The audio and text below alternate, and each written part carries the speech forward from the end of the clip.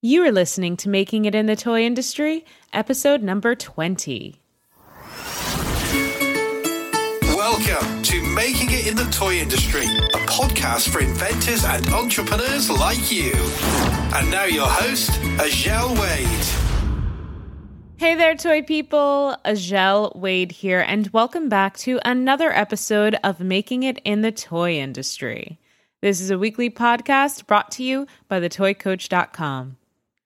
For today's episode, I'm going to be honest with you. It's a tough conversation for me to have, but I felt compelled to have a much-needed, honest conversation about the responsibilities that we have as creators in this fun, crazy world of toys. The work that we do every day, or the play we engage in every day, creates product that, if we recognize it or not, it's going to create a lasting impression on young, impressionable minds that are actually going to be the leaders in our society in the next 10, 20, even 30 years. Considering everything going on in America right now, I wanted to have a toy-focused episode that honored the experiences of Black people in America, and that will work in service toward ending racial bias and discrimination, and I hope that's what I've done here today. So I thought it was really important today to have a conversation around the value of embracing diversity in the toy industry and the long-lasting effect that that is going to have on children and eventually our society. Now, I just want to tell you from the start, if this conversation about race and discrimination in the toy industry makes you feel uncomfortable, that is okay. I'm a Black woman, and it makes me feel uncomfortable too. But I might even dare to say that that feeling of being uncomfortable with this conversation, that's a good thing. Because anytime you feel uncomfortable, it's because change is coming. And what we need right now is change.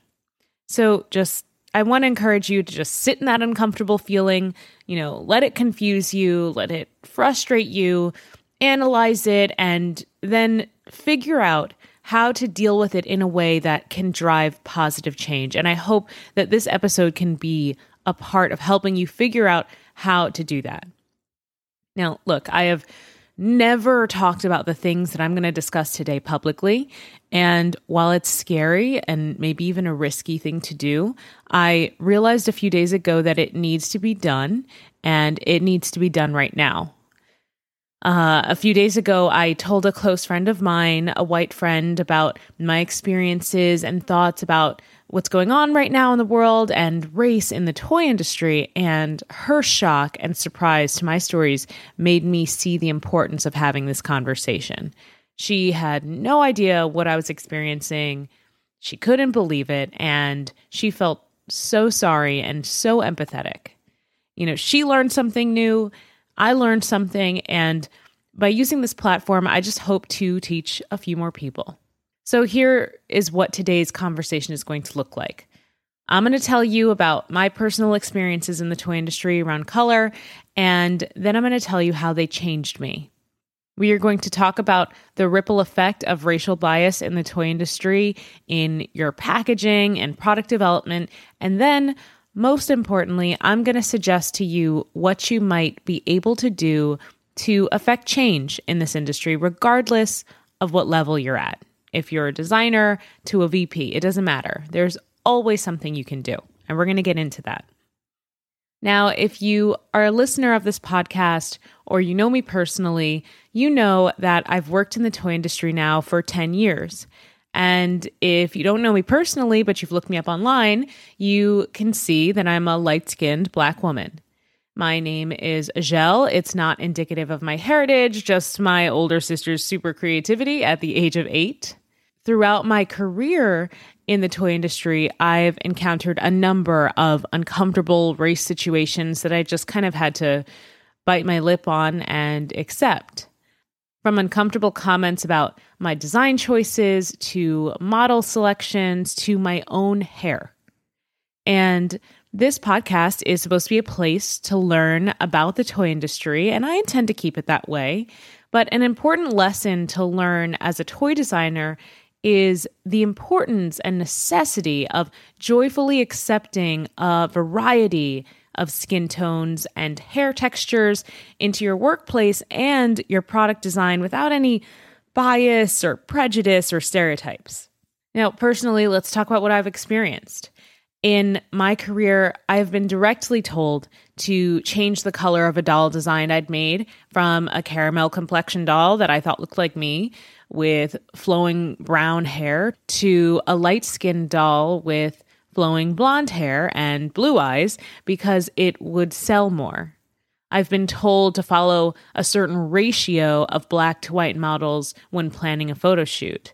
I've seen a manager put the black and Hispanic dolls at the bottom of a planogram while their counterpart white dolls sat at eye level divided by accessories from the same product line. And at the time, the argument was made that black dolls don't sell well. Meanwhile, I'd read sales reports to the contrary, and I know from my own industry experience that anything at eye level sells better than anything on the base deck. Now, I've been one of 3 minorities in a brainstorm session before where we're talking about a new doll line and had to listen to a senior manager suggest that we didn't need to incorporate a black doll into our launch, and instead we could have a blonde, a brunette, and a redhead. In the industry, I've spent years hearing black dolls, light-skinned dolls, and dark-skinned dolls referred to as EA. And I remember the day I finally got the nerve to ask, what is EA? And they said, ethnically ambiguous, as if it was a term that I should have known. And it was always an afterthought, in these conversations, it was always, yeah, we'll do the blonde, the brunette, and then we'll just throw an EA doll in there. And it just had this feeling of, we'll do it so we don't appear to discriminate, so that we appear to be inclusive. And now I know that the term might not seem directly or inherently racist, and it may not have been, but it gave a really subtle message. All of these experiences constantly just gave me this really subtle message that in this workplace, thereby in this country, there are 2 races. There's white, and then there's everybody else.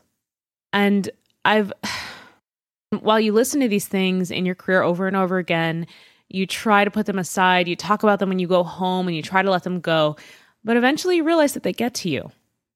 I've experienced having some of my most favorite designs changed. I was told to lighten the skin of the darkest doll to the point that it frustrated me because she wasn't dark enough to be representative of the part of the world I was trying to represent. I've been told to lighten the tone of the EA dolls I was designing, who I gave skin tones that matched mine, but it still wasn't quite light enough. I've endured coworkers telling me prideful stories of their own mental strength for not fearing black men, and I've heard leaders tell others that they look better without a tan because why would you want to look so dark? Now, eventually I noticed that over the years, all that not saying anything, all that lip biting, had really changed my perspective on myself as a black woman and on my own people.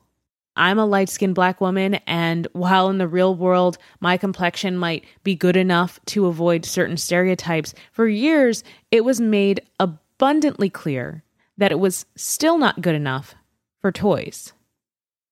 So here's the thing.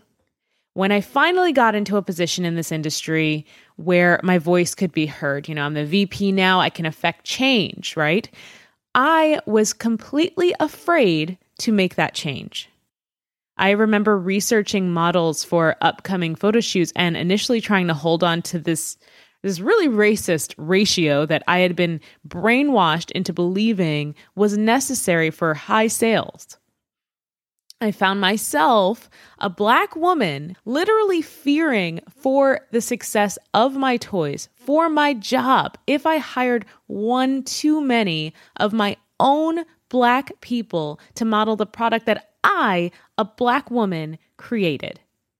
And that fear, that belief was something that I let horribly close-minded, racist people just build up in my mind.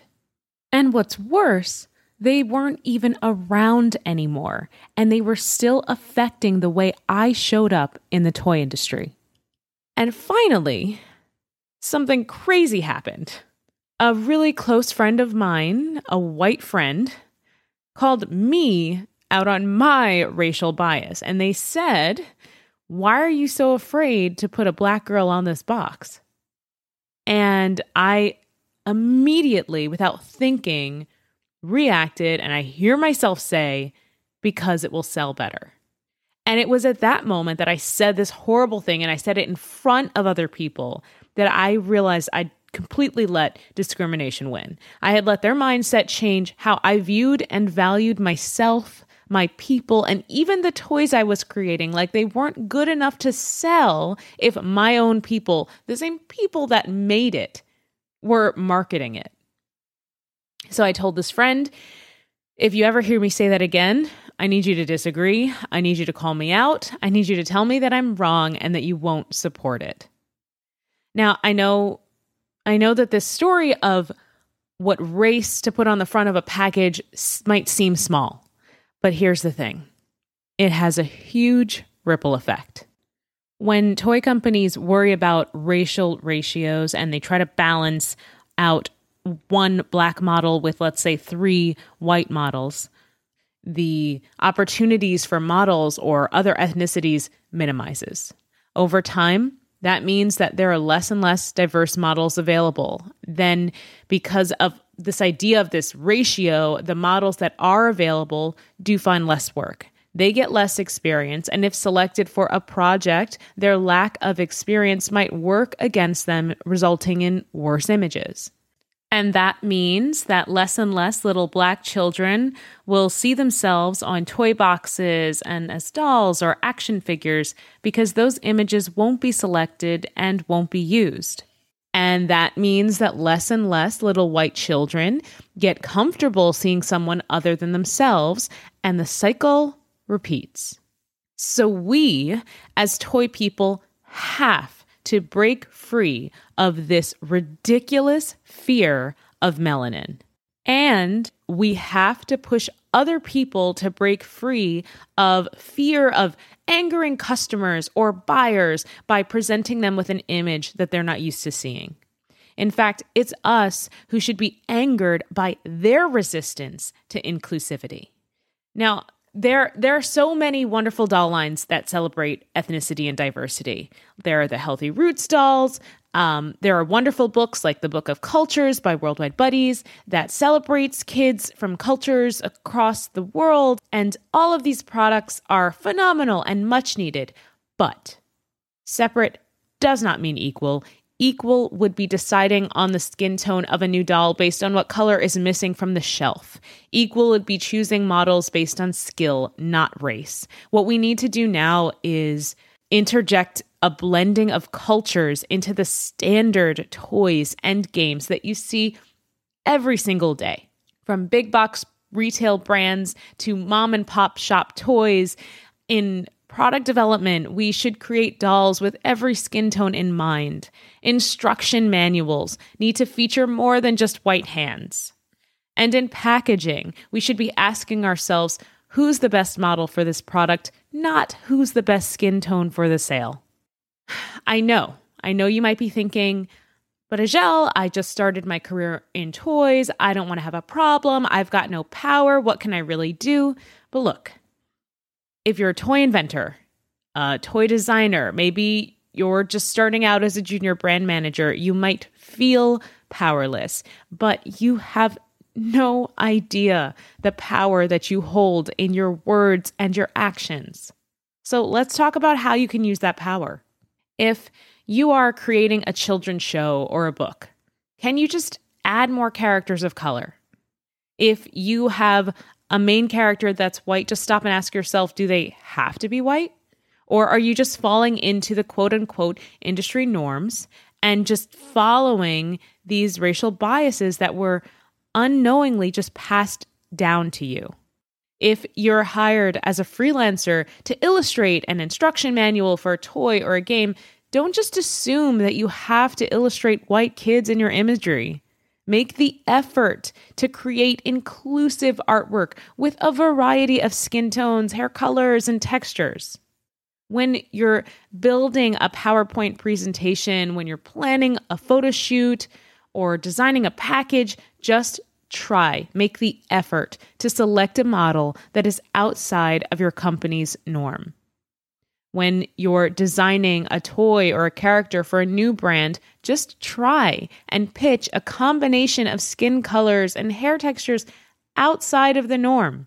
You can even try and flip that racial ratio and show more dark-skinned characters than light-skinned ones. Look, all you have to do is try to inject diversity whenever you can. And if you get pushback, or when you get pushback on your casting choices, on your design choices, just ask your leader why. Ask politely, but directly why. And it's going to do one of two things. One, it's going to expose their prejudice to you and maybe others, which isn't the best or most productive result, but you know what? That shows you that that's probably not a place that you might want to work for too long. But more importantly, too, it might expose their prejudice to themselves. And it might show them that they don't even believe in what they're telling you to do. I'm telling you, asking someone to justify their answer could be enough to make them realize that they don't believe in their answer at all. They might just be repeating what they'd been taught by their leaders and so on. I think it's important that everyone in the toy industry at every level make a serious push to be more representative of what the world really looks like in the toys we design, the boxes we package them in, and the ads that we sell them with. It may make some people who grow up their whole lives seeing themselves represented in every toy, every ad, every package uncomfortable, but it's clear that keeping people comfortable is having some life-threatening consequences. The world is never going to change if we don't get uncomfortable first. I want to thank you so much for listening to this episode. This topic was extremely important for me to share with you, considering everything that's happening in America right now, surrounding Black lives being wiped out unnecessarily and seemingly without much care at all. Please share this episode. Post it on your Facebook wall, share it out on LinkedIn, tweet it, text it to your friends, however you want to share it. It's needed. I hope you learned something from this episode, and I hope I inspired you to change the way you might approach your future toy projects. Until next week, I'll see you later, toy people. Thanks for listening to Making It in the Toy Industry podcast with Azhelle Wade. Head over to thetoycoach.com for more information, tips, and advice. Hey, are you an aspiring toy inventor or toy entrepreneur? Then you should check out Toy Creators Academy, the first of its kind online program designed to help you develop and pitch your toy ideas. Head over to toycreatorsacademy.com to learn more.